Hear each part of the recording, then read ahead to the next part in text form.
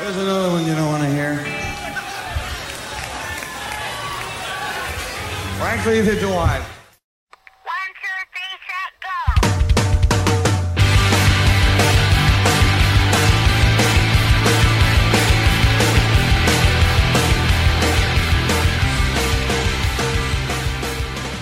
go! Right now on the Power Chord Hour, I'm very stoked to be talking to Justin Vaughn of Cleveland band Low Morale.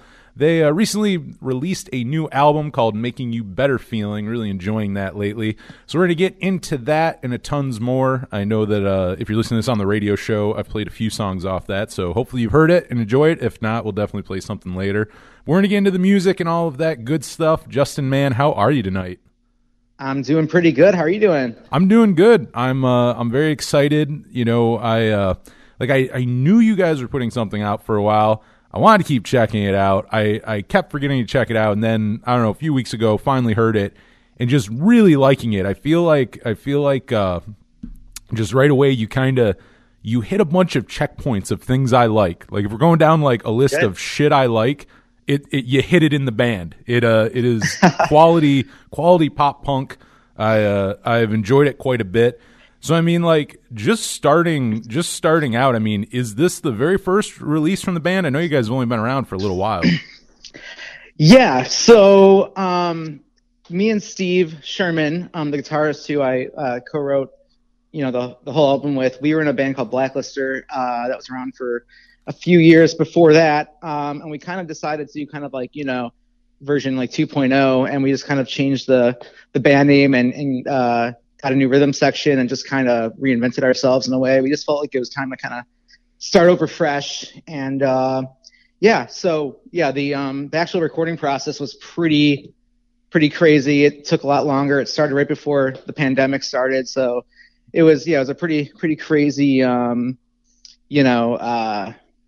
time trying to get this album finished. How long have you guys been playing together? You said you were in a Blacklister before. How long have you guys been playing together now? Well, me and Steve, we've probably been actually writing together for about 8 years now. It's pretty nice. crazy. Yeah, time flies. It's pretty nuts. Like, yeah, I just realized holy shit, we've been, together for a while now. So the problem with our last band was we had so many new members. We could not keep drummers and bassists, so we just spent so long, training new members, and we just kind of got stuck in the mud. So we got to do some cool things, but we would have liked to do a lot more and release more albums. So we kind of had this approach with this new project, Low Morale, that originally was just going to be me and Steve writing all the songs, and we were like, oh, well, let's just, to make it easier, we'll find a bassist and then a drummer to fill in for live shows, just streamline the process. But we have this new drummer, Kyle, who's great. And we've been working with him for 6 or 7 months now. And it's awesome. Yeah, we're really stoked. We have a couple of bassists that have been helping out. This dude, Mikey's been playing with us, and he's great. We actually have not even played live yet, so we're super stoked to do that. That's pretty rad. It has to be a little easier because you were just talking about the lineups and stuff in your last band. Just a few hours ago I was interviewing a band, and they're a duo, and that was such a big thing we were talking about is it's so much easier to get ideas, I think, through just two people, because a whole band, that's a big dynamic. You're going through multiple people, so I'm sure doing this had to be a little easier with just two of you. It's like being married to 4 other people and doing business together. Jesus, it's pretty hard. So that's why we decided, just to make things easier, because I feel even though in our last band we got to play with a lot of our favorite bands and do some cool stuff, but it's let's make this process a lot smoother by just having it just the two of us. And then because the two of us work like a well-oiled machine, kind of. The oil is probably lube, but so to make it easier, just have it just be Justin and Steve, and then just have other people fill in. But this dude Kyle who's been drumming for us is like great, so he's been helping out a lot. We did have a show booked earlier, like what was it? Actually, it just happened last night because it was rebooked. But yeah, we ended up dropping off of that. But we do have a show coming up March 13th at this awesome spot called Now That's Class in Cleveland. Oh, great! With venue. our friends. Yeah, there's this band from Denver called Spells, who we played with them a couple years ago. They were on tour with Off With Their Heads. Nice. And but yeah, they're super nice dudes. The singer Ben Roy is actually a comedian, and he's on this show on True TV called Those Who Can't. And yeah, so they hit us up and they're like, "Hey, let's play the show." So we're hoping it'll happen. We'll that see what sounds happens. like a nice first show. Yeah. It's like they're super cool. They're a great band. So yeah, we'll see if it actually goes down. But who knows? You know what I mean? Yeah, no, that's So- very true. Have you guys rehearsed much yet? Like, do you feel like you're ready for your first show? Yeah, I think so. I mean, to be completely honest, these songs we wrote like probably almost 2 years ago now. Oh, that's good And- point. Good point. Yeah, and like at least me and Steve. So I'm honestly like kind of almost getting sick of them because I mean I love the songs to death. I really do, but it's just I've been listening to them for 2 years now, so it's like I'm almost ready to start working on new stuff, which we have. But yeah, so it's pretty much our new bassist Mikey. He like pretty much showed up and like knew most of the stuff. So yeah, we only had like a couple practices with him before the holidays. So actually tomorrow will be like maybe like our third practice with him. So but we're pretty confident. And yeah, I think it'll be a good time. I think we're ready to play finally. I've been waiting like 2 years to play.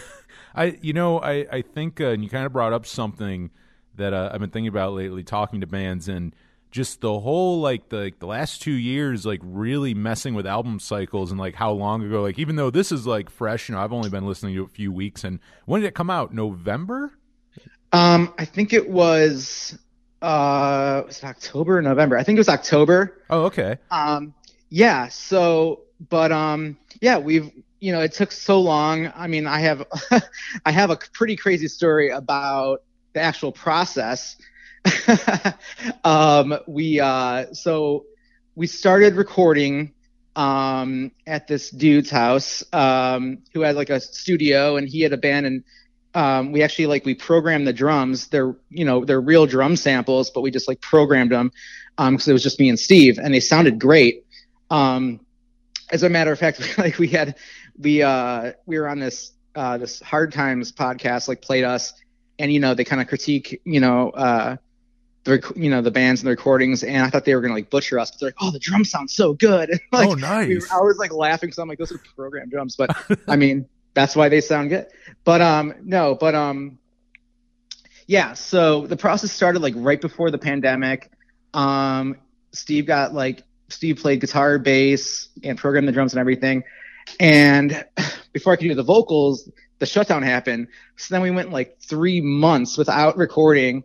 I finally started recording with the dude who's like a super nice dude. He's super talented, but stuff started getting like weirder and weirder while we were recording with him. Like all of a sudden he had like a Trump flag up. This is like a young dude.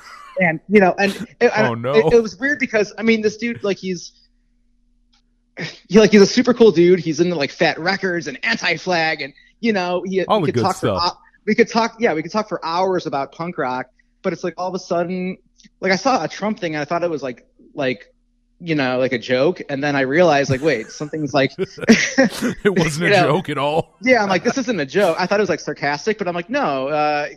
Every time I come over, there's more Trump stuff. And then he was like, I don't know, he was kind of like going through like a Tom DeLonge phase or whatever. He was like super into like aliens, and was talking about how he thinks there's aliens in his backyard. And I just like watched this kind of deterioration of this dude who's like a really good dude, and so, I'm going over and I'm recording and it's sounding really good. Like he's a great, dude. And so I know the first time I really noticed something was weird was when I went to go tag his Instagram, because he had like a really nice Instagram. He would, show like he'd go through how he mixes stuff, and it was really well kept up. I went to go tag him and the Instagram was gone. Yeah, it's not a good So sign. I'm like, okay. So next time I went to go record, and I was like, hey, dude, I went to go tag your studio. he's like, oh, I took it down. I'm taking down all my social media. And ends up it's because he posted footage of what he thought was a UFO on like TikTok, and he thought the FBI was trying to track him or something. So he took all his social media down. So I'm like, and I'm like, oh my God. And like this album that we're putting so much work into is in this guy's hands. And like I said, he's super talented. He's got great taste in music. You know, he's a super nice dude, but he just like got caught up in this conspiracy stuff or something. And I'm like, is this real? And then, so fast forward to, I only need like one more vocal session. Like we put hours and hours into this, and he keeps on saying, oh, maybe next week I can. Okay, maybe next weekend. So finally he's like, I don't think I could work anymore on your album. I'm gonna I don't know, just concentrate on Jesus and Trump and all, like, whatever. He thought like the aliens were gonna he said something about how like the aliens were supposed to anoint Trump the king of the world or some weird shit. Jesus so anyway, Christ. yeah. So after months and months, I couldn't I literally needed like an hour more just to fix a couple of things, and he wouldn't even let me finish it. Not like I wanted to be trapped in his house and be like I'm like, actually, I was telling my girlfriend about it. She's like, I don't know if you should go over there. What if he sacrifices you to the lizard people or something? So she has a point. Yeah. So I'm like, yeah, you're right. So anyway, I'm like, shit. Okay. So he had sent the audio to the instrumental to us. So, and I honestly, like my brother Bob, who you know from the Promise Hero and his solo stuff, he had helped me demo. And I actually honestly kind of liked the demo vocals anyway better. So Bobby saved the day, and he pretty much put my demo vocals over the instrumental that I recorded with the Lizard King, and or whatever. And I don't want to talk bad about him. Like, he really is like a super cool dude, but just went a little off the rails. But so Bobby saved the day, and it sounds pretty great. Yeah, it really does. You really can't tell the vocals are like demo, like they don't sound that way at all. Yeah, I mean they're all the same, like obviously like time signature and everything. So we're able, thanks to it being 2020. What year is it? 2022. 2022. At the time, it all blurs together. Yeah, the last 3 years are pretty much one giant year. So yeah. So anyway, Bobby saved the day. He put it all together. And then after we released it, Steve was like, "Oh, I realize this is after we already put it on Spotify." He's like, "Oh, I just realized there must be a track muted because actually it wasn't before that." He's like, "I just realized none of my guitar slides are on the tracks." So I'm like, "Oh my God!" So Bobby just added a couple of guitar slides. Nice. It was this album was honestly a shit show. I'm not gonna lie, but it came. I mean, but then again, I guess it kind of the hard work paid off. Yeah, I mean, it represents the last few years. You know what I mean? We got through it. That is a great. You know what? It is very much a time capsule of this time. This album, is dedicated to all the people who got through the shit, and persevered. That's what this album represents. So that's the positive note I'm going to add to it. So yeah, so that's why now you can kind of see while I want everyone to go out I do want everyone to go out and rock out to it and enjoy it. I'm just because I went through all this stuff personally. I'm ready to kind of move on, and we do have a few new songs I'm super stoked about. But yeah, like I said, like the Hard Times, they have this podcast called Fanboys. And they'll play music sometimes, like if they think it sucks, they'll rip on it. But if they like it, they'll say they like it. So they tweeted us and said, "Hey, we're going to be playing your music." And I was like, oh my God. I was ready for them to just shit on us, especially they're going to be playing this, this album, which, we literally pieced together like Frankenstein. and I was so nervous. And then the first band they played was this techno band, and they were ripping on it. I'm like, oh my God. Then they reviewed, then they played us, and they had nothing bad to say. They loved it. They were rad. Yeah, they were thanks for this is classic pop punk, but not in a bad way. And they're like, oh, the drums sound great, which was hilarious. And they love your bass player is amazing, which is funny because it was just Steve. who is a great bass player, you know. So I guess we managed to fool them. But yeah, there were like things for making Cleveland actually desirable, which I thought was funny. But yeah, and they started out with, Low Morale, no wonder they're named that, they're from Cleveland. But so, but yeah, and actually right before I got on this podcast, Kyle Kinane, you know, the comedian, yeah. he had tweeted something about how he's like, I'm 45 years old or whatever, and I'll never stop listening to pop punk. So for some reason, I just like tweeted him something about Low Morale or whatever, and then he like just before I got on this podcast, he tweeted back and said like, hell yeah, this is awesome or something. Oh, so nice. Somehow I'm like, we're fooling all these people to think that we don't suck. Those are some good people to have on your side too. Those are I'll take it, especially hard times. Like, you know what I mean? Like, they will not hold back if they don't like you. So that's pretty sick. But, including that's paying off. You deserve it after all you've went through for this release. I feel like now it's paying off. Now it's kind of like, okay, now the good. It was like front loaded with bad shit. Now the second half, it's all good stuff now. Exactly, it's all good stuff. And it's extra funny because the whole point of Low Morale kind of was supposed to be like, you know, like I said, like version 2.0, and just make try to figure out a way to make everything streamlined and easier. And then that was the first thing that hit us was the pandemic and this shit show of a, you know, process recording this album. But yeah, not easier at all. Yeah, so I'm like, I guess this band's not going to be that much easier, but no, but I mean, I love the songs. I'm super stoked on it. These next couple songs I like are some of my favorite songs that we've ever written. So yeah, I'm stoked to move forward and play some shows and yeah, have some fun. Do you think you will be back? Do you think then the band will probably be back in the studio before the end of the year? Is that safe to say? I mean, I would love to. I think the plan that, you know, we kind of talked about is maybe just doing like a few songs, you know what I mean? Just like a little couple singles. I don't even know if you would, I mean, I don't even know if you would call it like a EP, but yeah, maybe just put like a little, like, maybe just like a very short EP of just like 3 or 4 songs. That's EP. I would say that's going EP to a territory. Studio. Yeah. Just go into a studio, you know, and not someone's room with a Trump flag outside their house. But but go into like a real studio and lay some stuff down, because, you know what I mean, I'd rather just do something short and sweet and get it out there than, you know, work on a whole full length again at this time. So like I said, I'm super stoked to just, you know, work on some new stuff and move forward. Nice. You know, with and yeah, shout out to your brother Bobby, who's been on the show a few times. Have you? I was gonna ask that. Like, have you guys ever worked together? Like, you know, either be in a band or just write music together. Have you guys ever done that? Oh yeah, we. Well, Bobby might have mentioned this on your podcast, but you know, back I started being in bands almost 20 years ago.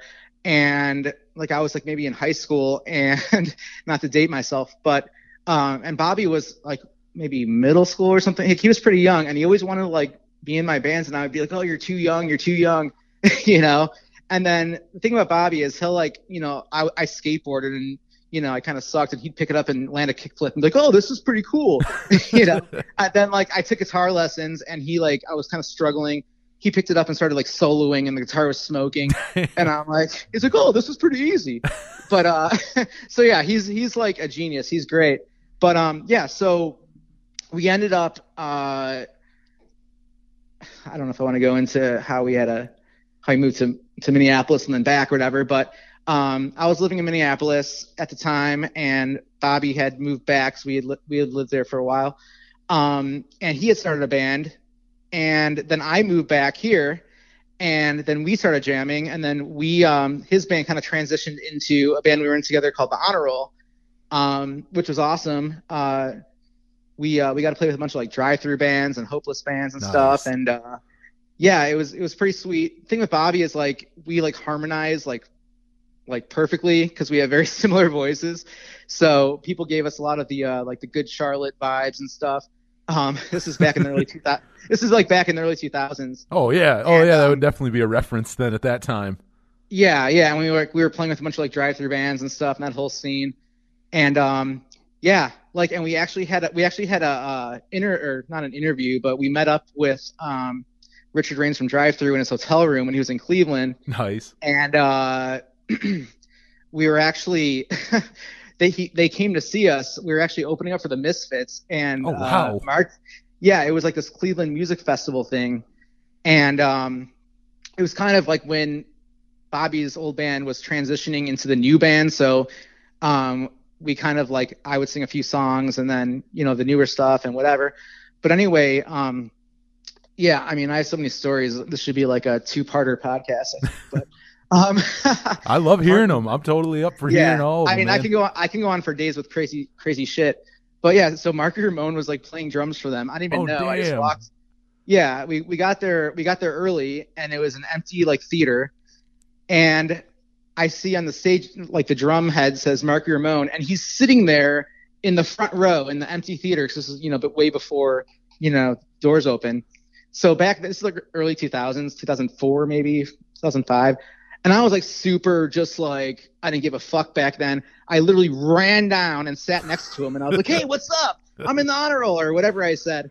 And yeah, and he was like super nice. And then like I watched the Misfits sound check in like an empty theater. Like, it was nuts. Damn. So anyway, so then I came up and I did a few songs. It's like I said, it was kind of transitioning into the other band. And, you know, half the crowd were like pop punk kids, half the crowd were like gutter punk kids. And someone like threw like a bottle, and it almost like hit Bobby's head. It was like an inch away. And I jumped into the crowd and was like, fuck you. Like, it was like a total like rock and roll, like crazy moment. And so yeah, and like it was just nuts. So, and we had heard that Richard Rains was going to be in town because he was like judging some Battle of the Bands, because it was this whole like Cleveland Music Festival thing. So then this dude comes up to us and he's like, hey, I'm Nate Israel. I do A&R for Drive Thru Records. I really think, you know, you should meet up with Richard tomorrow in his hotel room. And we're like, okay. I mean, this is the guy who signed New Found Glory, Census Fail, Starting Line. Yeah. You know, like all the classics. Yeah, like all the bands. Exactly. So, you know, and I was like super stoked. So me, Bobby, and Dan Weiss, who was the guitarist in both Honor Roll and in The Promise Hero and in his other band.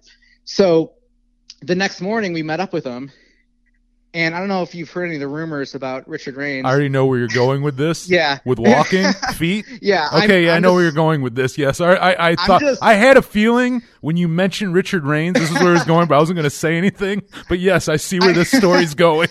I'm spilling all the tea here, man. If you want any dirt, listen to the Power Chord Hour. And I'm spilling all the tea. No, I'm just playing. So yeah, so if anyone knows the rumors, yeah. Well, what's funny is, so okay, let's rewind. So we had moved to Minneapolis in like the mid '90s because our stepdad had gotten a job out there. So anyway, so that's where I started. Like, I had a band called From the Start out there. Very kind of like movie life vibes. I'm into that. So.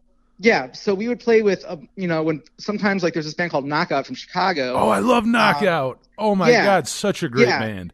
Yeah, they were great. They were on Fearless Records. They should have been as big as Fall Out Boy, in my opinion. They should have been. Well, TJ Minich, I believe his name is. Oh, it's Spitalfield. He was originally in the band, and oh my God, their drummer ended up being in the Plain White Tees. I can't think of his name, but he ended up being in the Plain White Tees.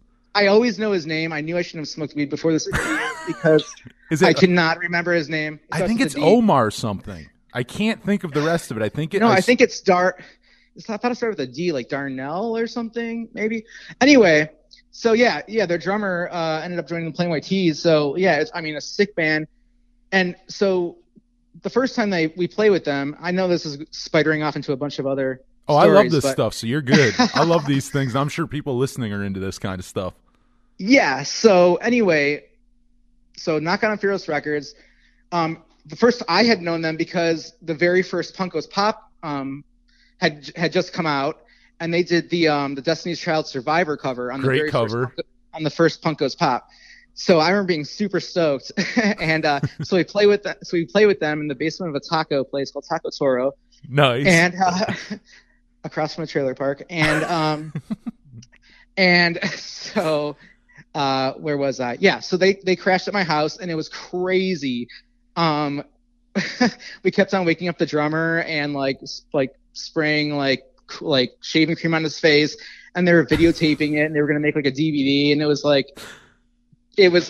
so much fun. But anyway, I'm getting off subject here. So they had told us about Drive-Thru Records, how they had a meeting with him, and how he's kind of creepy, and what he'll do is he'll like have meetings with a bunch of like young bands and then make them like walk on his back. Like, and they said it was like pretty creepy and weird. So yeah, and then I played with this band. I don't know if it was like Houston Calls or like one of those other bands I had played with, and then they had told me the same story. So you're hearing this from a few people at this point.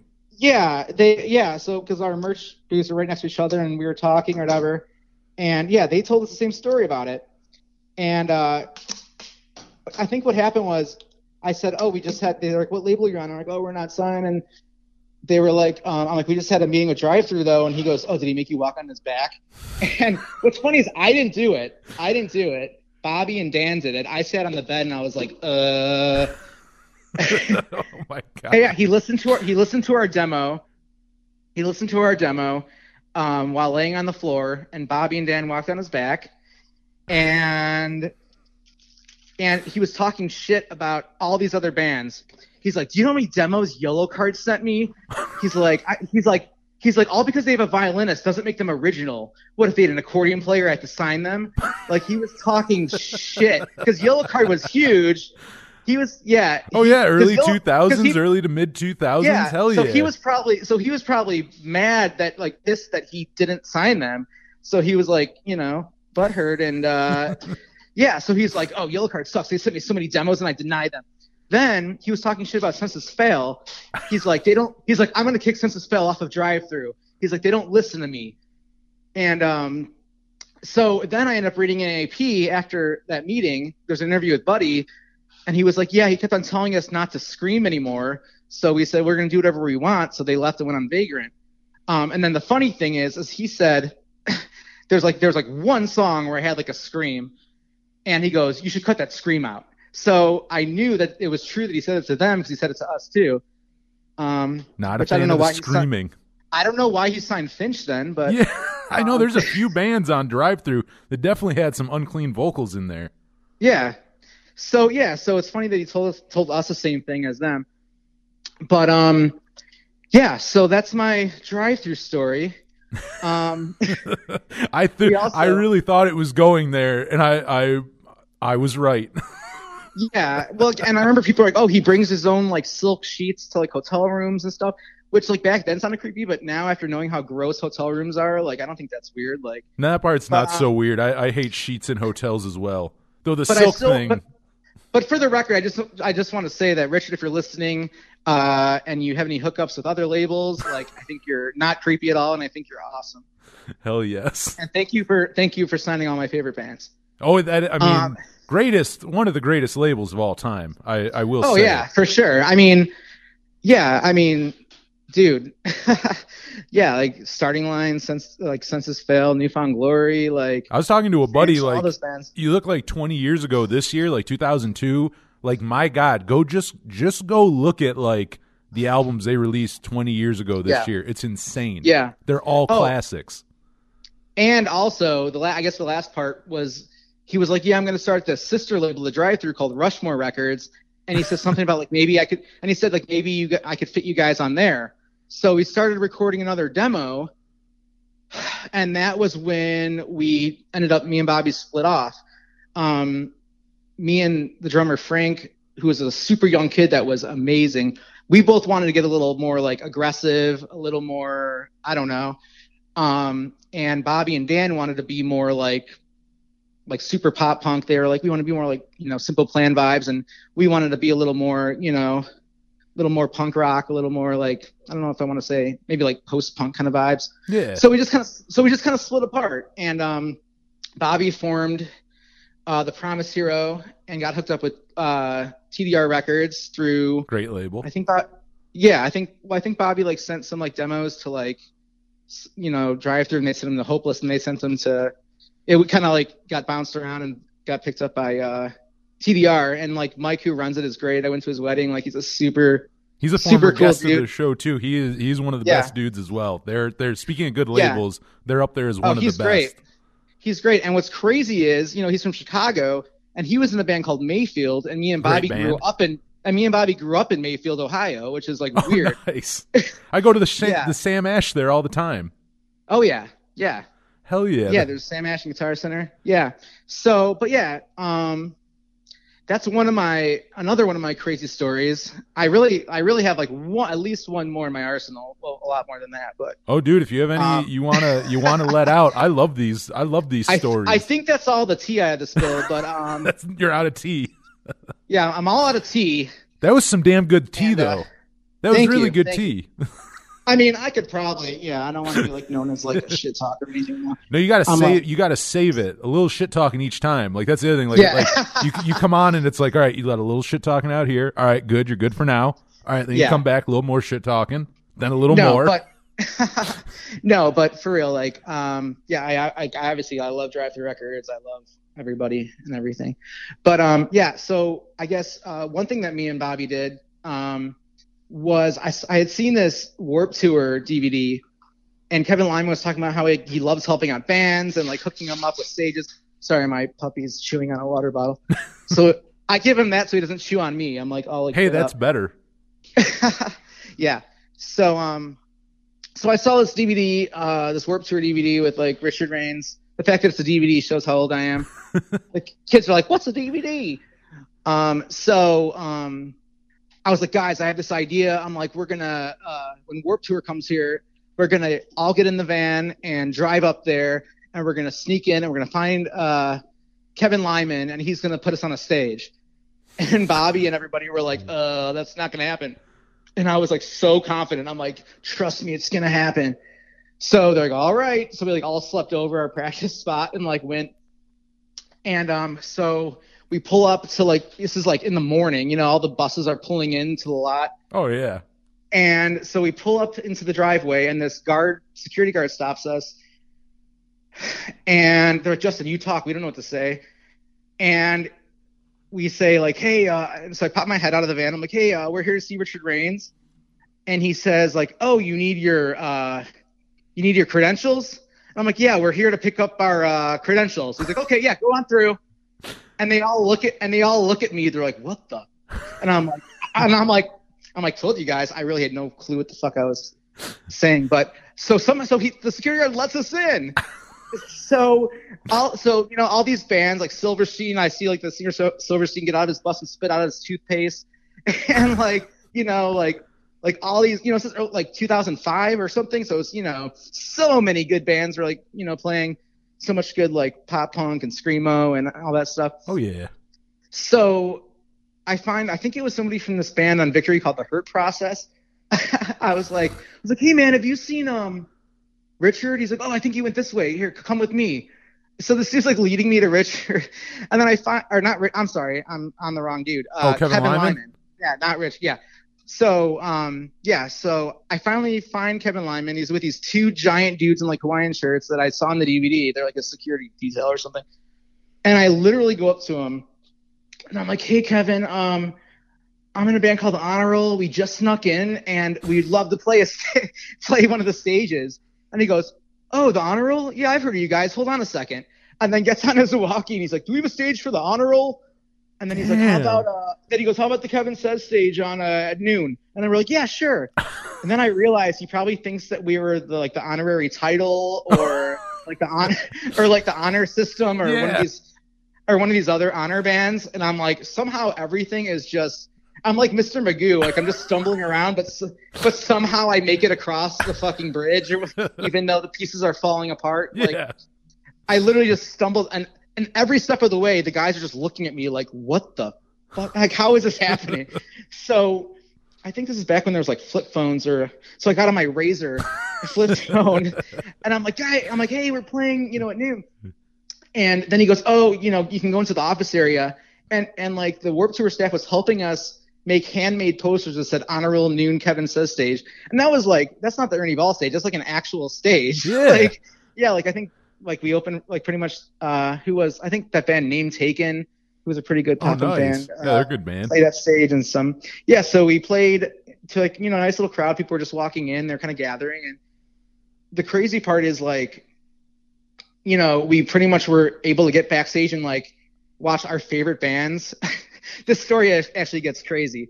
So we're walking around backstage. For some reason, Dan had brought his acoustic guitar. And who do we see? Tim Armstrong. Oh, hell yes. So me and Dan, this is backstage. I think the Transplants were playing. 2005. I was just about to say that. I think 05, that would have been the Transplants. Yeah, I'm pretty sure it's the Transplants. So me and Dan walk up to Tim Armstrong, and Dan started playing either an Operation Ivy song or a Rancid song or something. And then he started out, and then somehow he grabbed a guitar. I don't know I can't remember if he had it on him or he ran into the bus or something. But we're having a fucking jam session with Tim fucking Armstrong. This whole thing is based on nothing. This whole thing, we literally should not even be there. This is so bizarre. Isn't like, it sounds like I'm making this up, but I swear to God, I'm atheist, but I swear to God, no. So yeah, I swear, you can ask Bobby, and Bobby does not tell a lie. So we're having a jam session with Tim Armstrong, and like he's singing, like we're all singing along, and he goes, "Hey, what band are you in?" And then we're like, we're in the honor roll. He goes, "Oh," he's like, "I think I saw you in The Last Stop." And then we're like, "Okay, we're definitely not in The Last Stop." And he goes, "You guys got a demo?" And I was like, "Oh my God." So I ran to the van, I grabbed a little CDR that had my phone number on it for our contact information. And I'm like, I ran the car, gave it to him, and I'm like, "Here you go." He's like, "Hey, thanks, man." He walked on his bus, probably threw it in the trash, lit it on fire, and then pissed on it. No. And I remember thinking for like weeks later, I'm like, "Oh my God." I was like, checking my phone for Tim Armstrong to call me. He must have lost it because he hasn't called me. I'm sure he loved our he's just been looking for the number. He just heard the new Low Morale. He's like, "How do I get a hold? I've been looking to get a hold of you for years." If you ever go to a Rancid show and they're a little late getting on stage, it's because he was fumbling through his stuff looking for that CDR so he can call me. If I'm ever at a Rancid show, I'll hold up a sign with your face on it. And just, he'll know what it means. He'll know. Be like, "I saw him at our last show." Yeah, that last stop. We saw him at the last stop. Yeah. So and the story keeps going. So I remember watching Matchbook Romance on stage, nice. And I looked and someone's kind of up against me, and I look, and it's Mike Carrera from MXPX, like literally up against me. I don't know why he was so close, but I remember looking at him and I'm kind of nodding, like, "Yo, what's up?" And then like I immediately just shit my pants. So then some people are like, "Hey, you're gonna come to the barbecue afterwards?" I guess all the bands like get together after every Warped Tour. So we're in line. The Casualty, like I guess they take turns, like different bands like cook the barbecue. So the Casualties are cooking hot dogs, and we're in this line. Motion City Soundtrack's literally right in front of us in line, and I'm like, "This is crazy," and everyone's just hanging out and partying, and I see Kevin Lyman, you know, the owner of Warped Tour. So I go up to him like, "Hey man, thank you so much for letting us play." And he goes, "Do you want to play the next few dates?" Damn. And I'm like, "What?" Jeez, like he man. definitely thought we were a different band. He has to like there's no way he had heard of us. Like we didn't even put out an album. I mean, we had stuff on like MySpace and all that stuff, but and Pure Volume. But Pure Volume. So yeah. So I run to the band. I'm like, "Dude, Kevin Lyman just asked if we want to play the next 2 dates." And it ended up, our drummer was like, he's like, "I have a wedding tomorrow. I can't do it." And I'm like, "Dude, what?" Like, we were asked to play Warped Tour." He goes, "You've obviously never been to an Italian wedding."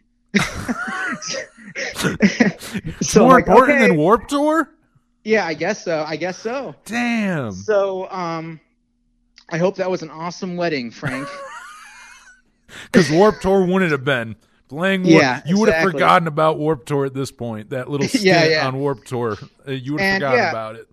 Yeah, and we don't even have like footage of that because I mean, I don't know. Those are early days. Those are you don't document shit as often.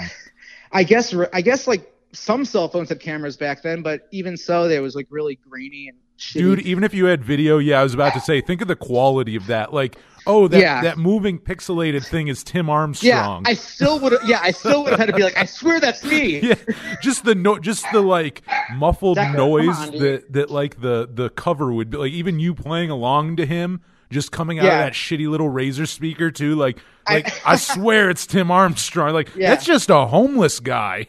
Yeah, I'd have to get like some kind of digital forensics team from like from what's that one, Discovery, whatever. But investigative Discovery or whatever that channel is. You need some professionals. You need them on the job for this. I need them to know this is Tim Armstrong. I need the world to know that I'm not bullshitting, that I jam with Tim Armstrong. This is not a homeless man who just happened to know how to play Ruby Soho on an acoustic guitar. You know what would be really funny is if I really I didn't know it, but I had some like weird like chemical reaction to something, and I like went into a coma and dreamed that whole thing. The whole thing was made up. Or I was tripping on something, and I really was just talking to a homeless guy outside of like a Kmart. And in my head, I was backstage at Warped Tour. It was outside of a dumpster of Hot Topic. So that's why you thought you were at Warped. Yeah, but in my head, like I really do think it happened, but it didn't. It was just a goth teen bringing the garbage out from Hot Topic. That's why you thought you were at Warped. Oh my! Exactly. Damn. And I went up to like the janitor at Kmart, and I'm like, "Hey, can we get backstage?" He's like, "Yeah, sure." Where's Richard? You get him on he's over the loudspeaker in Kmart asking for Richard Raines to come to the front desk. Yeah. Or Kevin Lyman, get to the front desk, please. I'm laying down. I'm ready for you. Oh wait, no, he'd be the one laying down. I'm sorry. Yeah, you're getting it all mixed up, man. That's actually my fantasy. No, that was Tim Armstrong walking on your back. Yeah. That was the part you left out. It's all mixed up. That was the part you left out of the story. When I'm like 90 and trying to tell these stories, I'd be like, yeah, then Tim Armstrong walked on my back. I'm pretty sure Travis Barker was there. I think it was the transplants. I think he watched. I think so. Yeah. Then he performed the transplant.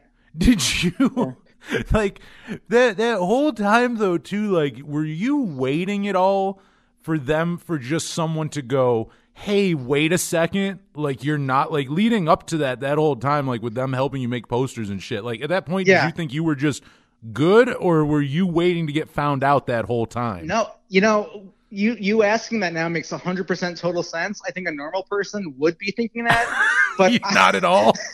But back then, I was so like, just like I had tunnel vision. My goal was to, take advantage of any opportunity, I possibly can to like make music, a music career happen. Yeah. So like, I just had tunnel vision, and like, that's all I cared about. You know what I mean? No lie, that's admirable though, because like, honestly, doing shit like that, I think you have to have such a confidence, and maybe even a blind confidence to like. A little bit, yeah. Because if you go in thinking, if you went in there that whole time, and it makes sense, because if you went in there thinking in the back of your head, I'm gonna get caught, it wouldn't work out. I think you need to have that tunnel vision that you're talking about, where it's like, no, like this makes sense. Like I'll just go in, like I'll just do these things.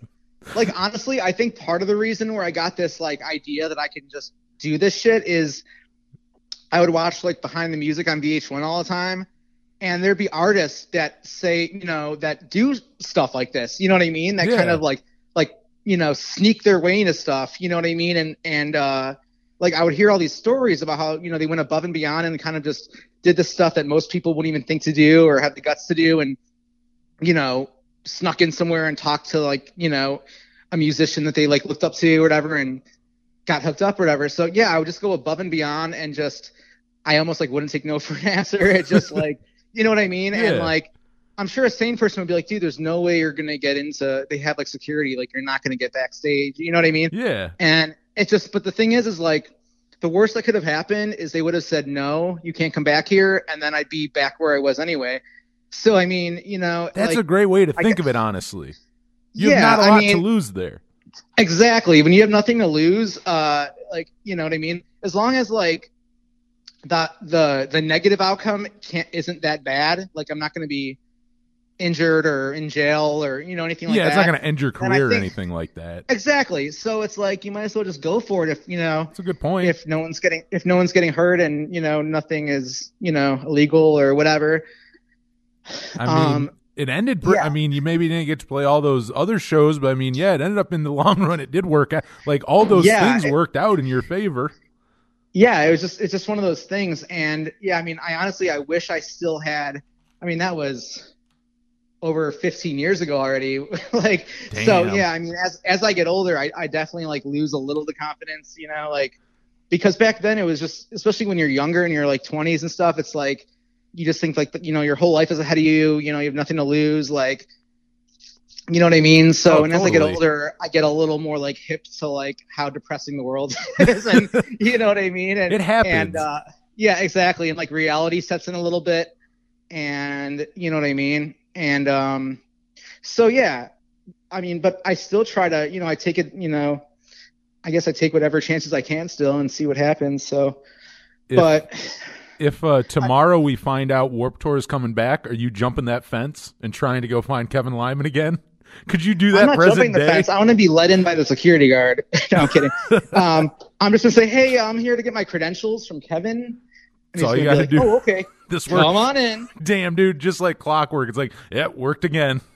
I need my credential. You know what? That is genius on your part, because it's like right away you're just kind of like, well, I don't have it, but this is why. You give them a reason right away. You establish why. Yeah. Like, because instead, if you're him and Han, they're gonna go, oh, get the hell out of here, kid. Like, you're obviously not supposed to be here. But you set it up in a way like, no, I'm supposed to be, like, you're supposed to be helping me. Like, I'm waiting now. I need you to go get me credentials. It was just that, like, he threw me a softball. Like, he, instead of, leaving it open-ended, he said, like, oh, are you here to get your credentials? And I was just like, yeah. And he's like, go on through. And Warped Tour is probably one of the only places, too, like, when you think about it, it's like, yeah, like a couple of, like, teenagers, like 20-year-olds, like coming in like that, just asking that, it's not weird. How many other, you know what I mean? Like, how many other guys probably dressed like you and everything, like came in that day for credentials? You know what I mean? Like, you don't look so out of place. I was wearing a mini skirt and a tube top. I was kind of going for like when in like Looney Tunes and like Bugs Bunny would dress up to try to seduce Elmer Fudd. That's what I think that might have been part of the key why it worked. That's how you got in. But, that was really the how part I got you in. forgot it. You left that part out. Yeah, I'm sorry. I totally glossed over that part. And I just, like fluttered my eyelashes or my eyelids. And your sweet talking worked. Yeah. Got to do what you got to do, man. It's a tough business. Security guards, Kevin Lyman and Tim Armstrong. You're melting hearts just as you go along. I guess so. But oh man. Yeah, so to answer your question, an hour later, yes, me and Bobby have jammed. Oh my god, that is a great. Oh my god, that was amazing, dude. That you even remembered the start of that. Props to you. But me and Bobby actually do have another project called Break Routine. We released a couple EPs. We haven't done anything in a while now, but I think there's some stuff on YouTube and stuff. But yeah. So we have collaborated on some other stuff, and he helps me demo and stuff. And yeah, it's just he's more of like a singer-songwriter kind of vibe now. Oh, totally. And I mean, he's a great pop songwriter, but I'm a little more I guess punk. I don't know. I don't even know what to say. I know, but I think if people listen though to like, well, I think they would know what you mean. Like, I totally know what you're saying. But I mean, one thing that we both have in common is we both love melody. You know what I mean? Yeah. Like, and Bobby always says that he's like, I think the reason why you write such catchy stuff is because you have like really bad ADD. So if it's not catchy, you won't remember it. So you got to write something memorable. Which is kind of a backhanded compliment, but I'll take it where I can get it. And so, yeah. I don't know. I like writing stuff that like I could picture being in the crowd singing along to. You know what I mean? Oh, I hear that on the new. I hear it on the new album. There's definitely like sing along parts. Like I can see these songs. Like you'd be a fun live band to go see. I think for sure. Like these songs would work live. That's actually always been my view of it, almost to a fault where it's almost a bad thing because like I always think like as long as my goal is kind of like when people see us live, I want everyone to be like entertained, whether they like love our music or not. Maybe they think we suck, maybe they think we're okay, but I want everyone to leave like having a good time. And when I think back, I think like when me and Bobby were in the honor roll, I feel like I kind of was so concerned with putting on a really energetic, awesome, interactive show that I almost like wasn't concentrating on how good I was singing. So it's like, you know what I mean? Like, and people always like, oh, he's such a good front man. And then, but then I realized I'm like, I probably should have been concentrating more on actually sounding good, but I don't know. Maybe that goes along with the whole punk vibe. I don't know. I feel like there's a balance of that, because there's bands where, like, I mean, honestly, Blink-182 kind of comes to mind, where like I don't know that they always sound tight live, but I've seen or heard performances where it's more of a feeling. You know what I mean? They're playing sloppy, but if you're watching it, you go, oh damn! Like if you were in that audience, you get feeding off that energy. Like, they're not, and I love Blink-182, but like they're not world-class musicians or up there trying to like play their songs perfectly, but it's like you get that part of that compromise is the energy that they're giving you. It is kind of that like balance. Exactly. Yeah. I mean, I grew up listening to Blink too, and I always felt they kind of like practiced their banter more than their actual songs. Yeah, I think that's probably true. Because every time I've seen Blink, like Tom's guitar is super out of tune, like he's singing out of tune, but their banter is perfect. Their banter is always in tune. And it's so, I love it too, because I've seen them play like multiple times on one tour, and I remember the opening band. I remember Panic at the Disco opened for them, and everything they said in between songs was literally, I saw them like 3 times on that tour. They said the same shit in between songs, whereas Blink came out just off the cuff, ridiculous and funny every time. It didn't matter. Tom DeLonge would, and both of them, and they feed off each other, but I would say Tom is the king of stage banter with that, and just funniest shit just out of nowhere, like just ad-libbed, not really like, and you're right, like just so, like that's the performance too. There's the music, but then there's the shit in between their songs. And like, I listened to that the Mark, Tom, and Travis. Oh, the banter on CD, that whole bonus songs. I love that, but if you listen to it like today, you're like, wow, like they would definitely be canceled. Oh like, my god, some of the stuff they're saying, 100%. Some of it's like a couple things are a little like cringe, like just being in today's like world, like and hearing it again. Oh, even Satan. I think even the Satan character might not be. Oh no, the Satan holds up, I think. Oh, I love Satan too. I think if there's ever a time where Satan works, it's now. Oh, okay. We are living in Satan's That's universe. A good point. That's a good point. Yeah, but no, I love that album. But what was I gonna say about that? Just the banter. I think you were talking about the banter. Yeah, I guess just the banter. Yeah, but I do think it's funny that Tom would always say like the craziest, most immature stuff, and then he's like, I'm going to start Angels and Airwaves, and I'm going to be like Bono and be super serious. And it's like, well, yeah, but you're saying like fart and like fart jokes and talking about like having sex with dogs like a few years ago, bro. Oh no, you're like 100%. There's one. Here's a joke song about me having sex with my dad. Now let's talk about like aliens and other universes and black holes and things. It is a wild spectrum of like Tom DeLonge topics. It's just like it's just like a very hard turn. You know what I mean? That's a great. Yeah, you're not wrong. It's like he's going from like I don't know, like from being like Mr. Bean to being Gandhi. You know what I mean? It's like it is really. I feel like there should have been something in between the two. You know what I mean? Well, I think it'll forever plague him, because I think there's that part of him that and I think that's still in him, like just dick jokes and stuff.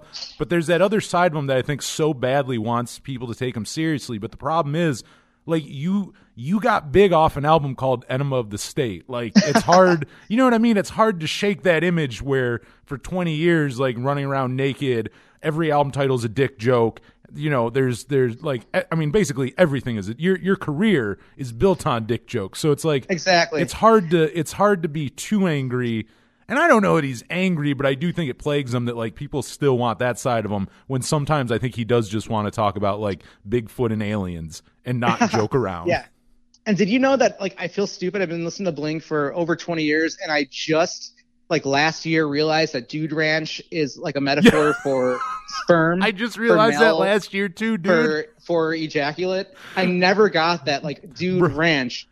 Bro, it was like- like 11 o'clock at night, I swear to you, like a year or so ago, and I don't even know what the hell I was doing, but just late at night it popped in my head, and I went, oh, that's it. That's a joke, like, too. I always thought the joke was that dude ranch is a real kind of ranch, and they were using the word dude, like, in the, you know, like in the skate community, or, you know, like in the West Coast, like they would say dude. So I thought that was the joke, that the word dude is in it. But then I realized, yeah, it's ejaculate. Well, because also the pictures, like I look at it and go like with the bowl, you know, like with the bowl and the, you know, the big, huge bowl balls on it, and then those pictures, like the inside has all those funny pictures of them on a dude ranch. So like I never went any further than just thinking, taking it literally. Yeah, kind of literally. Which is silly, because that would have meant that they just called it dude ranch and then afterwards decided to like take those pictures and shit. So some of my logic doesn't make total sense now that I look back. And the bull on the cover did have huge balls, so he had a lot of dude ranch. Yeah, like I thought that was the joke. Honestly, that was the joke. I thought it was just those huge. There's huge bull balls on it, and they can get away with doing that. It's like calling their album "Enema of the State" or "Take Off Your Pants and Jacket." Like you can do, you can get away with it, so you just do it. Exactly. But and I mean, and I also don't want to, you know, act like, oh, you know, you need to only have, you know, one view or like one vibe, and you're not allowed to have anything else. Because, I mean, you know, we all have different facets of our personality and everything. It's like, for sure. I mean, I kind of struggle with that myself, even, you know, in writing music, because, you know, I listen to everything from like, you know, fat record stuff to, you know, more like emo. You know, I grew up listening to like the Get Up Kids and, you know, more like emo stuff like that. So, I mean, you know, I kind of feel like I'm doing like a balancing act between like West Coast skate punk, you know, East Coast, like emo, and Midwest, like, I don't know, rock. Like, so it's like, you know what I mean? Like, yeah. I almost feel like sometimes we're like too punk for the emo kids and too emo for the punk kids because we kind of like, so because we kind of just straddle that, you know, I don't know, that middle ground there. I don't know. No, I can hear it. Like I can definitely hear it in the music, and there is like, it is, I think, including if you look back at like a lot of the classic bands we've been talking about, like a lot of the pop punk is very much a like Southern California kind of West Coast thing. And a lot of that great like emo and post-hardcore and like some of that like, you know, I mean, not even totally out of that like wheelhouse, but still like, you know, sadder or whatever you want to say, heavier version of it. Is more Midwest, like the Midwest is where that good Midwest and stuff. East Coast have so many great emo, and I mean, look at like New Jersey alone. Oh my God, Saves the Day, Lifetime, Census Fail. I mean, you can go on and that on with all the entire great... state. Like is so that is one that gets mentioned on this show a lot. There's a lot of amazing bands from there. There's something in the water in like New Jersey and Chicago and in like Chicago's another and in like Southern California. It's like, Chicago. I also think too, it's partly like, I think the weather and stuff like that. Cause in my opinion, like if you go and hang out in like San Diego or something, you get why Blink is the way they are. Cause like you can't really be that sad. It's like sunny and beaches and shit. Like you need to be in like the Midwest with lake effect snow, and it like is dark and snowing at 5 o'clock in December. And like, you know, you have time to either be in the house writing, or you're just sad and depressed in a way that you're not going to get on a sunny beach as hard as you try. Yeah. And I think that's part of the reason why, like, you know, even though I love, you know, bands from all those areas, probably like my very favorite bands are from like Chicago or the East Coast. Like I'm like, probably my favorite band is might be like Alkaline Trio. Yes. I like, which, you know, like our song International No One I hear a lot, like, oh, I thought that was Alkaline Trio. There's some heavy trio vibes on that. No, I mean, I you know, I definitely, going in, I was like, wow, this sounds very Alkaline Trio, but you know, it's whatever. Like they're one of my biggest influences. Yeah. And like, I love it. And what's great about me and Steve writing together is he'll write like the instrumental and he'll have one idea in his head, and then I'll put the vocals over it and I'll have a totally different idea. Cause like I listen to like I love like dance rock. I love like indie rock. I like, you know, and he listens to a lot of more like just like punk rock. So there was like, I think it was Quarantine Dreams. when he was writing it, he was picturing like more of like a Millencolin vibe. And then when I wrote the vocals for it, I was almost picturing like this band Basement from the UK that I love, this kind of neo. Oh, they're definitely different than like emo band. Yeah, very different. both have accents, but yeah. So I mean, that's what I love about being in a band with Steve is he's not only a great songwriter, but you know, we'll have kind of two slightly different influences and just mash it together. So, and they kind of create something that like, it's not reinventing the wheel, but you know, it kind of, it's different enough where, you know, you can't really pinpoint exactly what it is. Well, some songs like International No One, but yeah, but like some songs, like you can't really like pinpoint exactly like, you know, is this like more of like an emo song? Is it more of like a punk rock song? Is it more like alternative? Like, and I kind of like that because I feel like there's so many bands that just go out there and just like literally try to sound like one band. Like there's so many bands out there just trying to sound like Title Fight or like, you know, there's a ton of that right now. Or trying to sound like Citizen or, you know, that whole scene. There's so many bands that are just like that kind of like neo grunge, indie emo vibe. And I dig some of those bands, but it's just like, when I grew up, it's like, yeah, well, like when we grew up listening to music, it's like when you hear Ghetto Kids, you know right away that's Ghetto Kids. When you hear Alkaline Trio, you know right away that's Alkaline Trio. When you hear, you know, like so many different bands, like Rancid, you know it's Rancid, you know, and then like there's bands like Hot Rod Circuit who, you know, they're like, let's add a little twangy Southern guitar to, you know, to this, you know, emo rock or whatever. So I like bands that kind of have their own sound. So at least with most of our stuff, it's like we kind of put enough stuff in the blender to kind of, in a way, make it our own, I guess. I don't know. No, I agree with that because I think it's a lot of your songs go in places that are less predictable than maybe they would be if you were just both like trying to sound like one band or just try to be like a straight up pop punk band or like a band that sounds like a throwback to this or that. Like I feel like there's like a blending of everything. Yeah. And you have a good point because like I think right now you see a lot of it. I love Title Fight, but I think we're at a point now where they're a band who seems to have really big influence on current bands. And if you are influenced by them, there's so many good bands where you're like, oh, I can tell they listen to Title Fight.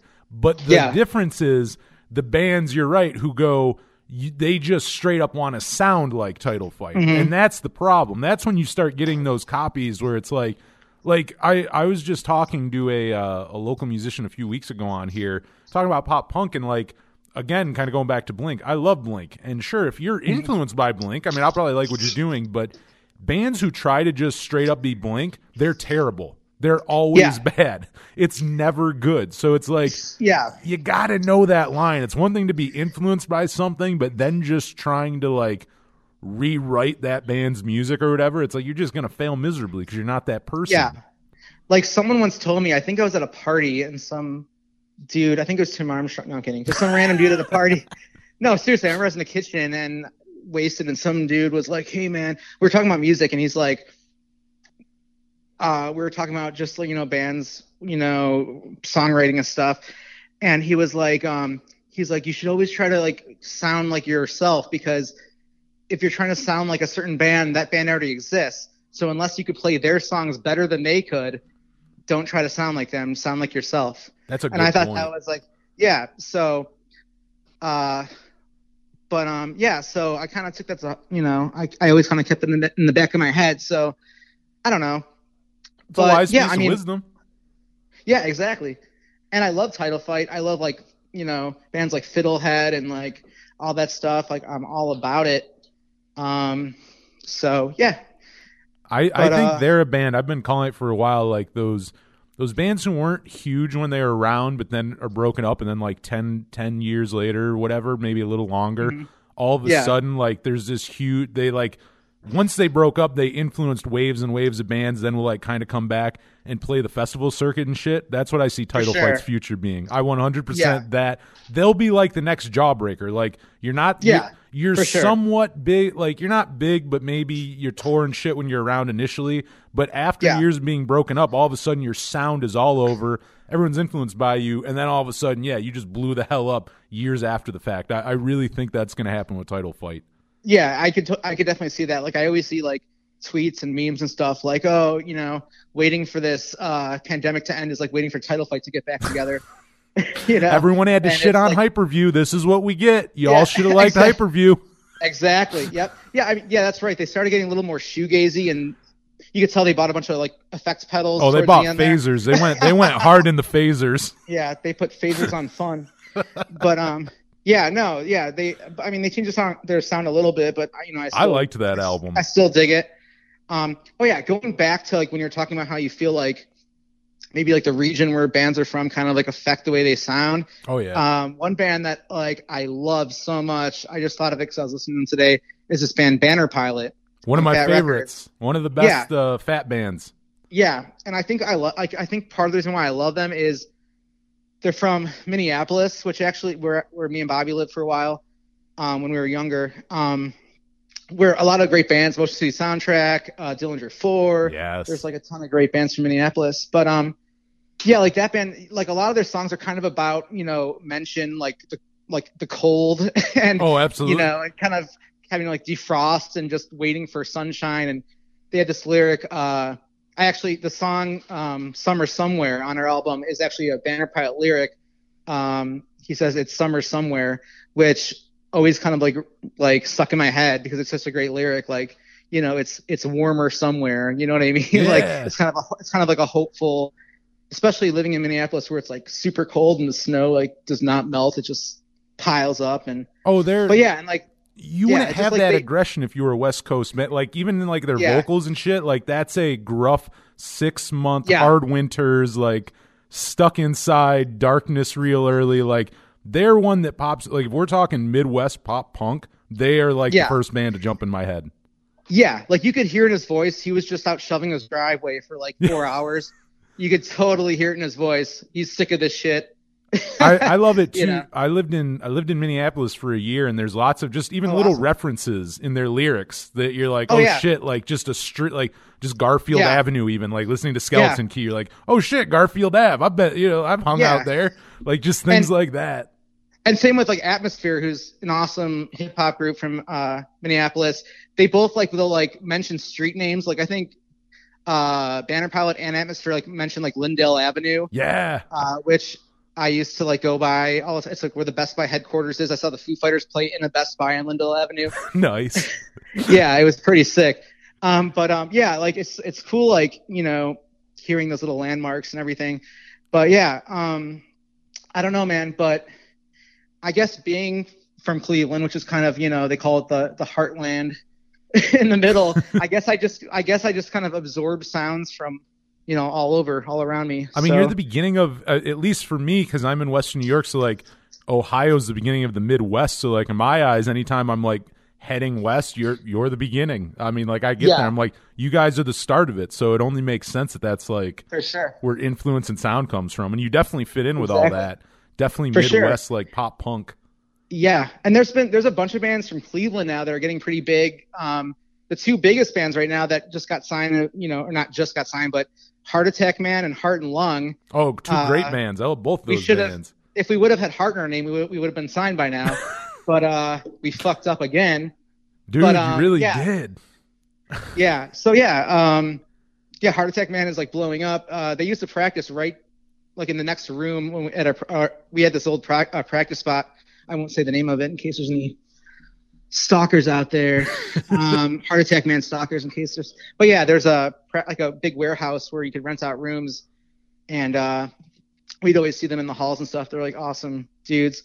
And then Heart and Lung we played a few shows with. They're great. And and then there's like Light Years from Kent. I love Light Years. They're another good one.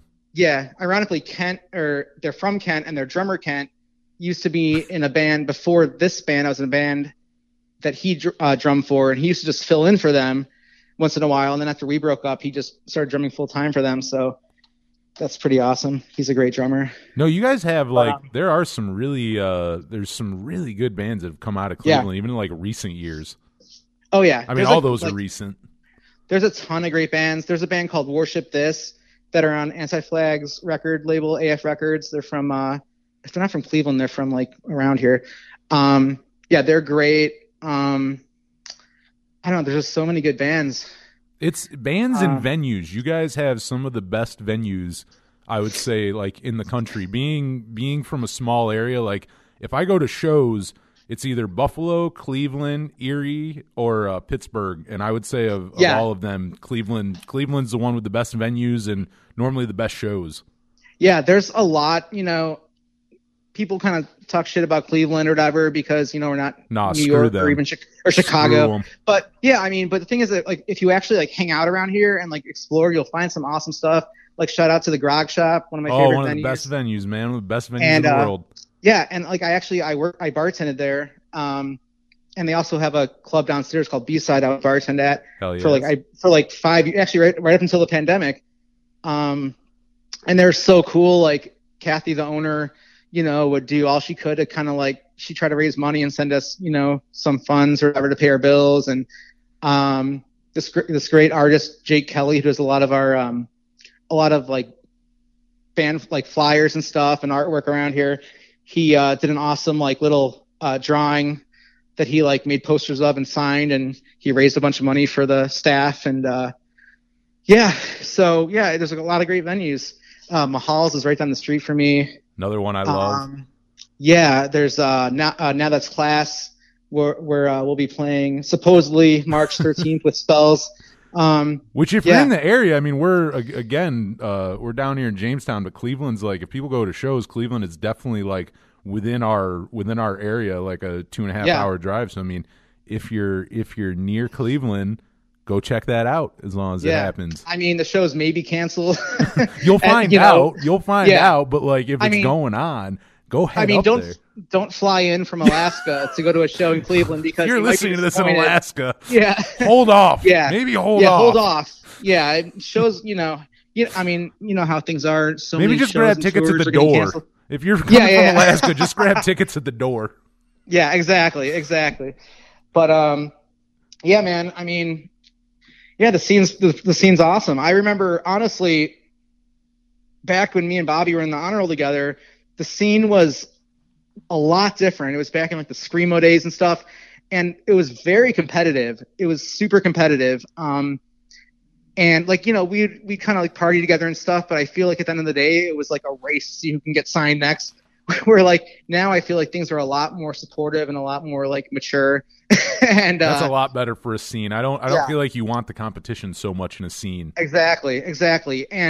But I do remember there was a band that used to open for me and Bobby called Driver Side Impact, who ended up getting signed to Victory. They're from Cleveland, and they, what was I going to say? I definitely should not have smoked that weed.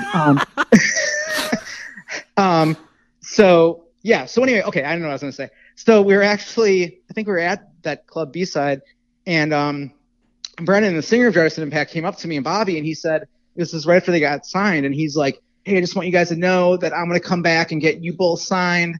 I want to make Cleveland like the new Chicago, because in Chicago, Fall Out Boy went and made, got everyone else signed, Gym Class Heroes, The Academy Is, Plain White Tees, Half of Fueled by Ramen, I feel like, was Chicago bands. Yeah. So like, I feel like all the Chicago bands like really like, helped each other out and stuff. So he's like, I want to make Cleveland like the new Chicago, and I'm going to come back and get all you guys signed. And, and he was stoked because they were doing a House of Blues tour with like Bayside. This is like 2005 or something. And then they ended up breaking up after like a couple of years. So that never happened, but we were almost, Cleveland was so close to being next Chicago. Damn. It just fell through. But, there was one more thing I was going to say about something. What were we talking about before? I don't know.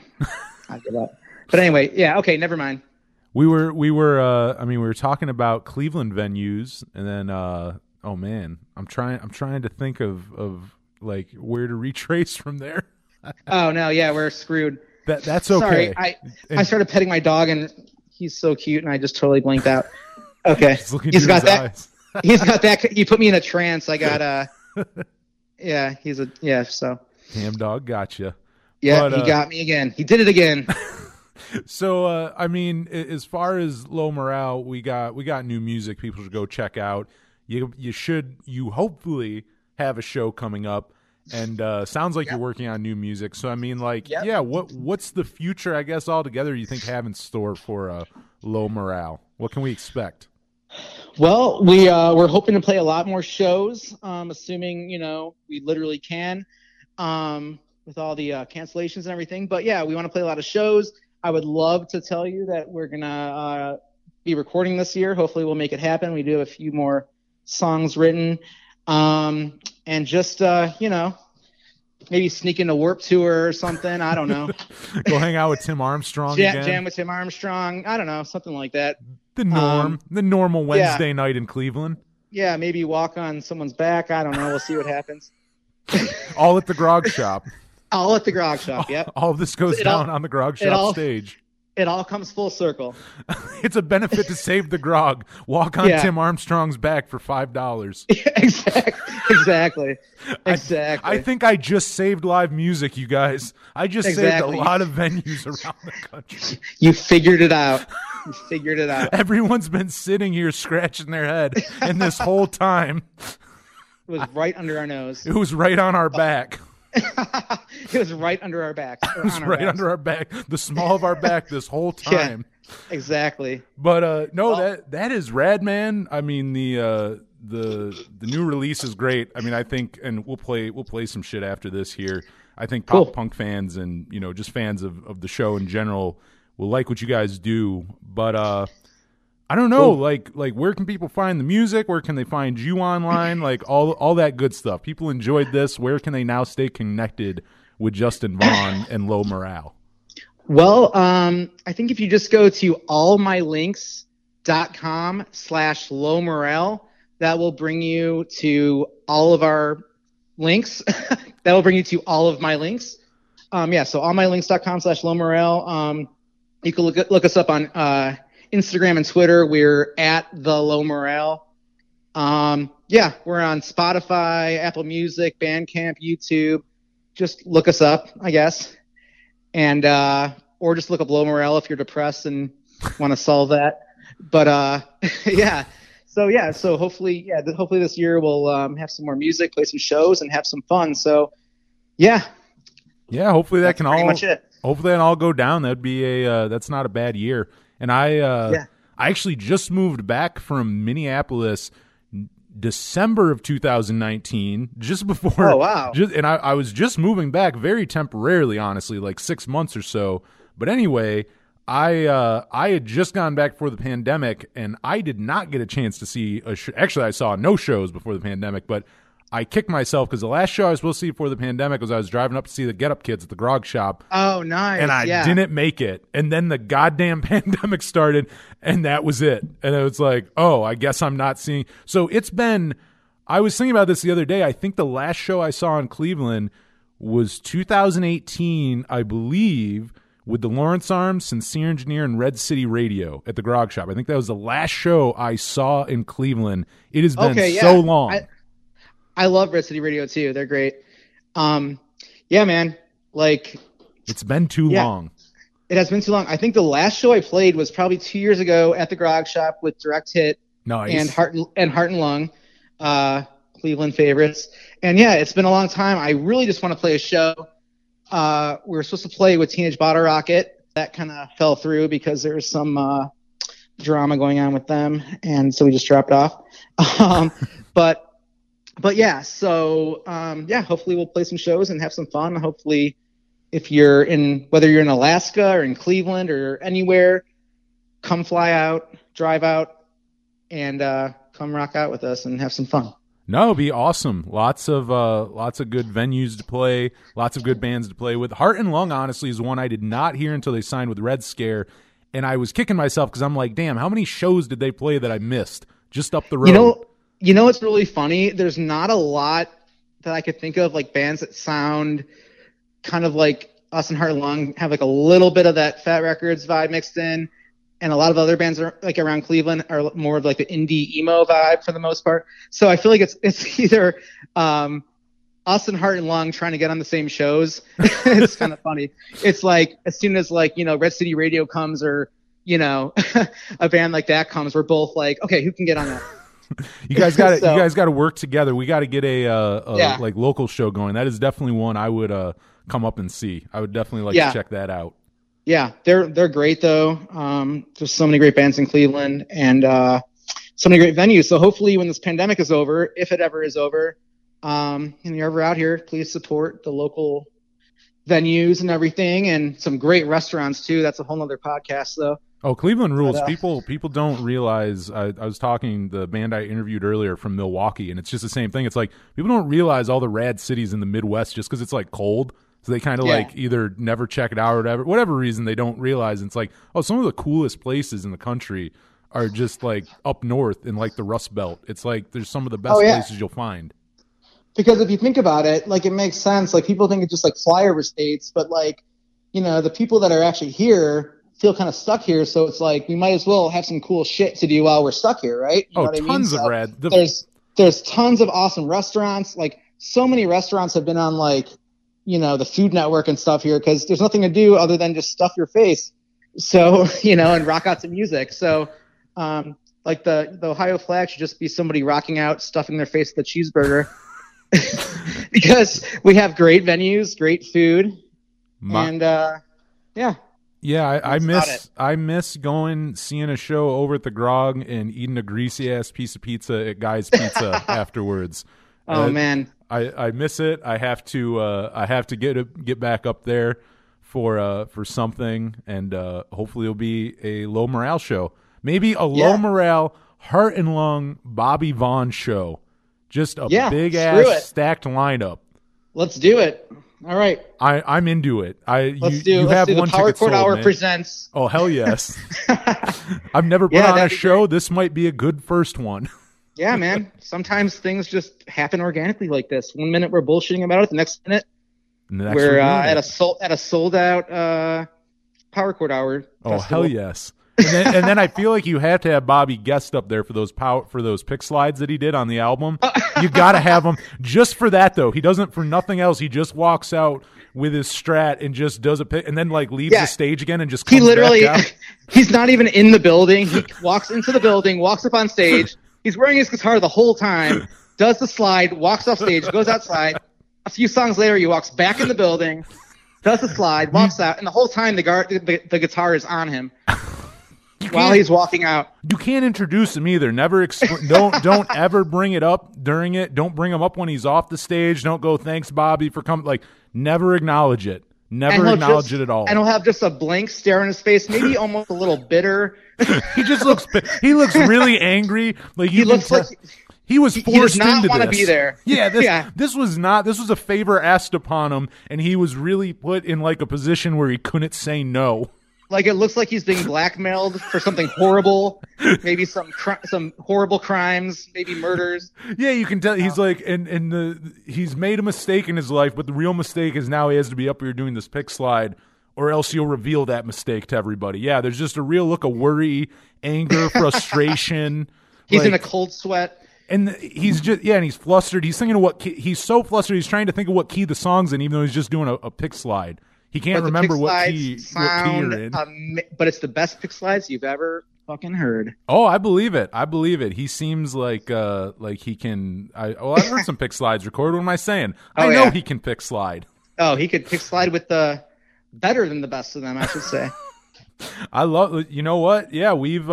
Hopefully, people listening to this. I mean, it's something I've known, but if you don't know about the Cleveland scene, maybe hopefully this has like educated you, let you know some of the great venues and music and all that.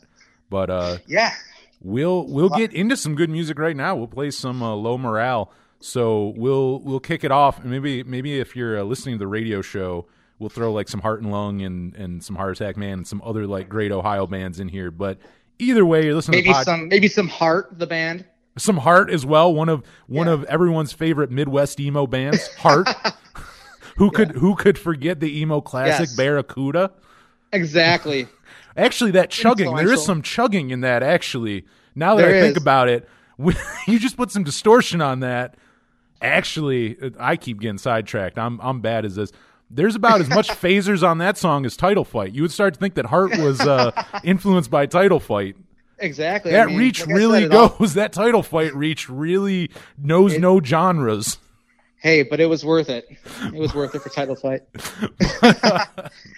Anyway, this has been great. I hope everyone listening enjoys hearing this conversation as much as it is just talking shit, talking music here with Justin.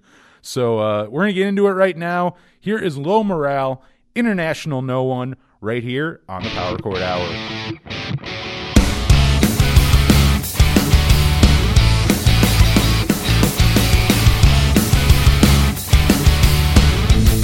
I don't need me, I don't need anyone.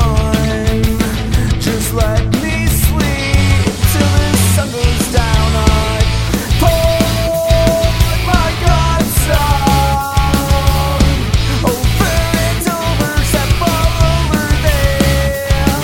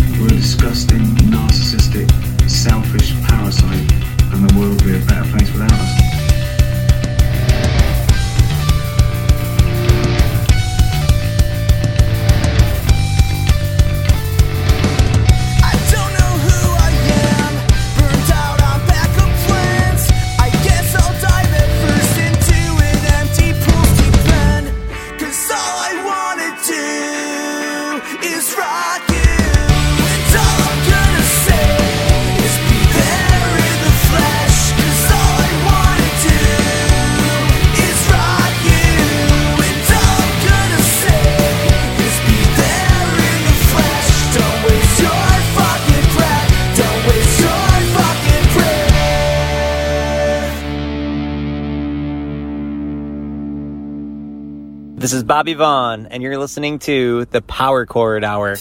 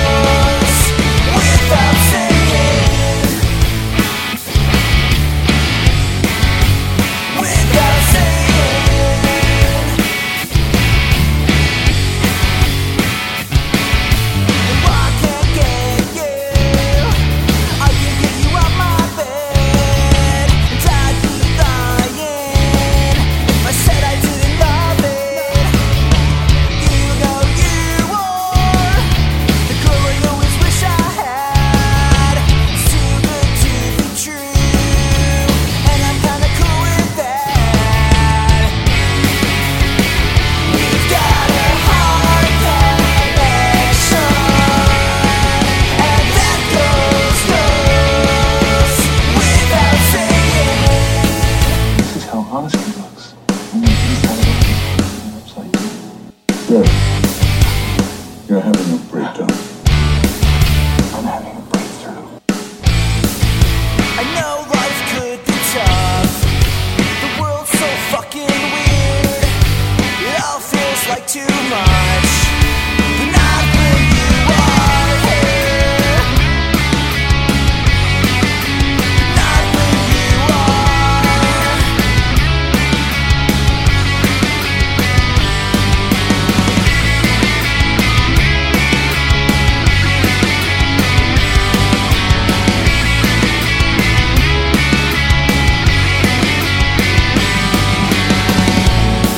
We've got a heart connection,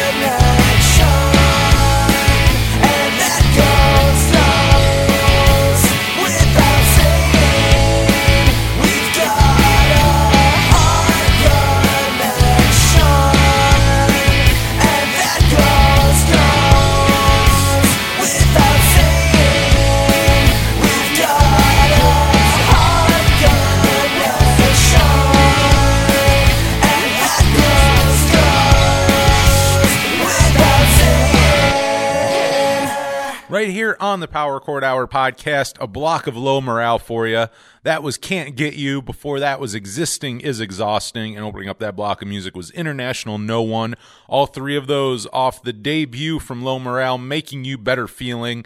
Go grab that on Bandcamp. You can go find it everywhere else. But like I always say, go to Bandcamp. That supports bands the best. You know what I mean? Or like I feel like they get they see the most of your dollar out of Bandcamp. So go to Bandcamp, but you can go find it other places as well. But I want to thank Justin for calling in. Had a great time chatting. It's funny. We've probably, if you go back, because like we mentioned, Bobby Vaughn, who has been on the show twice now, Justin's younger brother. We've talked about Justin, I'm sure, at least a few times on the show, just talking to Bobby. I'm sure he's come up. So someone who very well might have been talked about on the show like 5 years ago, even finally on, was great to talk to him and just talk about Cleveland music and everything. Hilarious guy. It was also I do love a little shit talking, and I think that was like just the right amount. You know what I mean? Like just enough. Nothing awful or nothing like groundbreaking. But just fun to discuss. I love hearing stories like that. I like hearing the good stories, but you want to hear more of the chaotic stories as well, because they are there. Whether or not people tell them to you, those chaotic stories are probably there. If they're if they're playing enough shows or touring or whatever, you're just bound to. I mean, by the amount of people you meet, or just being in all those different cities. whatever it is, you're bound to have some wild stories. And Justin shared some. And very, very rad dude. Definitely have to have him back. Maybe one day we'll have him and Bobby on at the same time. I think that would be fun. I forgot to ask him, actually. I totally forgot to ask him if he remembers hanging out once with me, him, and his brother, which, again, speaking of which, I'm pretty sure we talked about last time Bobby was on here. But I have, in fact, hung out with Justin in real life. But it was like, I mean, at this point, it was like, I think 5 years ago. And it was literally a night. So I don't know if he remembers or not. But either way, this was a lot of fun. I forgot to ask him. And I'll have to ask him next time. But yeah, this was very fun. Hopefully you enjoyed podcast number 89 right here with Justin Vaughn of Low Morale. Maybe if you're listening near, it's weird because obviously this gets played on the radio show, and that gets played here in Jamestown. And while you can listen to that everywhere, wink, wink, you can stream that radio show from anywhere. Being in the Jamestown listening area, Cleveland, even though we're in New York, we are in Western New York, so like. It's about 2.5 hours here from Cleveland. Like if I go to a concert, Cleveland, Buffalo, Pittsburgh, Erie's beautiful because Erie, Pennsylvania is like 45 minutes from here and a very quick show. But also Erie's like a smaller size city, and probably I don't even know if they'd be considered a B market. Not to shit talk Erie, but I don't even think they would be a B market. I don't know what they would be considered. So like you don't get tons of shows there, though. Shout out Basement Transmissions, who any great shows that I've seen up there has more than likely been put on at either the original Basement Transmissions or the new one, which both are great. But yeah, so really is even though I'm in New York, a lot of people take that right away as New York City, and very, very far from the truth. I'm like 7 hours from New York City. So anyways, I'm saying I'm saying it really long and drawn out, but Cleveland is definitely a place that I absolutely love, because if I want to go to a show, and right now not a lot going on, but back in my day, love going to shows, and definitely something I tried doing at least a few times a month, and would definitely find myself in Cleveland. During college, I probably went to Cleveland at least once a month, sometimes more than that, for concerts, and then just going and screwing around and doing stuff. And, it's a great city. So I always like talking to people from up there, because like legit, like some of the best venues I would say in the country. And I've traveled around, and I try to go to concerts. I mean, I love including historic places. You know what I mean? Like living in Minneapolis and getting to go to First Avenue after hearing about it for years, I love that kind of stuff. So I try to go to shows whenever I can while I'm traveling. And I got to say, Cleveland is up there as well as are the Twin Cities, but like some of the best venues in the country are easily in Cleveland. I mean, Grog Shop, one of the best for like a smaller, divier kind of show. You're kind of like your club show, a little smaller. I might lose punk points for it, but House of Blues in Cleveland, fucking great venue, amazing venue. I've always loved that one. You can always get a good view. Like it doesn't matter where you're at in that place. Like there's a good view, and if you're up front, like including for being a corporate place, you got to give credit where credit's due. Like even the barricade isn't like there's not this huge space in between. Like there's honestly a spot that I like to stand. Now I like being up front, but I'm also 6'5", and you can probably see where that becomes an issue. Now, what I like about there is you can go to the side of the stage at House of Blues Cleveland, and like I've done this for years, and like I have a spot, and you're not in the way of anyone, but you're like right there. And honestly, like there's the barrier's there, but the barrier like ends right where like you're standing. So like you're like at the end of the barrier. But I don't know. I've never been to any other House of Blues. I don't know. Maybe the rest are bullshit. I mean, I just always think it's funny because I'll bring up House of Blues Cleveland when I'm talking about good venues, and I feel like people might be looking at me like what the fuck, like you know what I mean? That's like bringing up like an arena, like the Allstate Arena is my favorite place to go to shows. Like like to me, it almost sounds like that, but honestly, really, really good venue that I love. I mean, those are just two. You have, oh man, what were we talking about there? Now I'm drawing a blank. I mean, Now That's Class is another great one. There's a great record store, and I don't know that they put on shows all the time, but I saw Tommy Stinson there a few years ago. It might be Blue Note Records, and it's not even technically, I think, in Cleveland. It might be like Cleveland Heights. But there's and the Agora. How could I forget? I love the Agora. And that's another great one. I mean, there's a bunch of venues up there. I just, as I'm talking about how great the venues are, I realize I just named like 3. But I mean, there's a bunch of good ones. It's always a good place for shows. Like if I go through my head and think of like the best shows I've ever seen in my life, a lot of them definitely happen in Cleveland. So cool to talk about that stuff with Justin, and including someone who is been playing in shows up there for so long. I mean, he's someone I think we definitely have back on, and just talk more about Cleveland music scene throughout the years and everything. It's kind of a good time to reminisce about it, just because there's not a lot going on. You know what I mean? It's not like there's tons of shows and stuff going on where you have news stories per se. So it's kind of like a good time and to reflect about like all the things you've done like throughout the years. You know what I mean? Like, instead of going and having fun at shows, now we kind of like sit here and talk about the fun that we've had at shows, shows past. But I love talking to him. Definitely I'm back on sometime, and like I said, maybe we'll have like him and Bobby on at the same time, because I mean their music taste and everything align pretty well. I think they would be fun to get on here to kind of. I would like to see where the shit talking would go if you got me, Justin, and his brother Bobby on here. I think that would be pretty fun. But anyways, that is it. Thank you so much for checking out this week's episode of the Power Chord Hour podcast. Make sure you tune back in next week. I cannot believe we're already getting at the end of another month, and the first month of 2022. But we'll be doing the January rundown next week, and I won't spoil any of them, but I got to say, I have like 3 or 4 guests lined up right now. Now, I've had that happen before, and that's why I won't say anything. Those 3 or 4 guests could become 2 guests. You never know, like, with schedules and everything. But as of right now, I think we are pretty much full for February. I think I will have guests the entire time for you, and I'm looking forward to them. Some really good ones. So make sure you check back. Maybe I'll talk more about it next week, because maybe by that time I'll have maybe I'll have done 1 or 2 of those interviews. I don't know, but I'm excited for upcoming guests. I'm also excited for next week. Just sit here and talk with you on the January rundown of the show. But until then, if you want to stay connected to the show, follow us at Power Chord Hour. You can find us on Twitter, Facebook, and Instagram.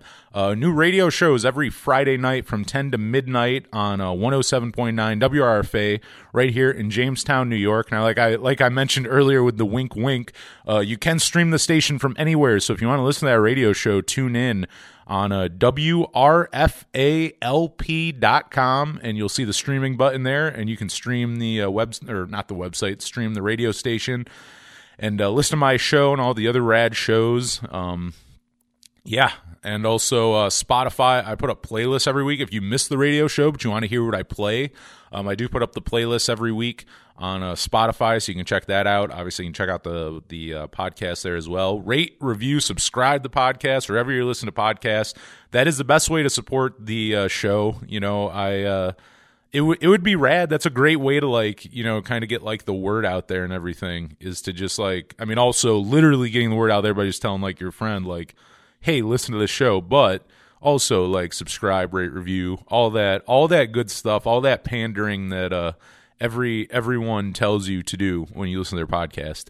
But that is going to be it for this week. Once again, thank you very much to Justin Vaughn for calling in. Had a blast talking to him. And so until next week for the Power Chord Hour podcast, I'm Anthony Merchant. Thank you so much for listening.